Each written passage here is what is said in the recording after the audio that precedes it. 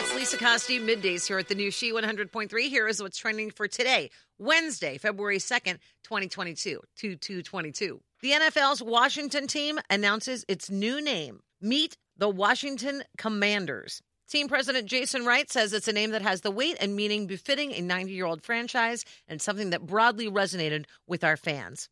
The team had not had a name since July of 2020. It accepted more than 40,000 fan submissions for a new nickname. The Unis will retain their long-standing burgundy and gold color scheme. If you love the game Wordle and Taylor Swift, you're about to fill in a whole new set of blank spaces every day. Thanks to the Holy Swift podcast, Swifties now have their own version of the popular word game to play. It's titled Taylordle. It just launched on Friday. It uses only 5-letter words that are, quote, part of the Swiftie universe, according to the podcast hosts. And we hope Jeffrey is taking really good care of the barefoot Contessa. It is Ina Garten's 74th birthday today. And that's what's trending. Have a great day. And thank you for listening to the new She 100.3 hits of the 80s, 90s, and 2000s.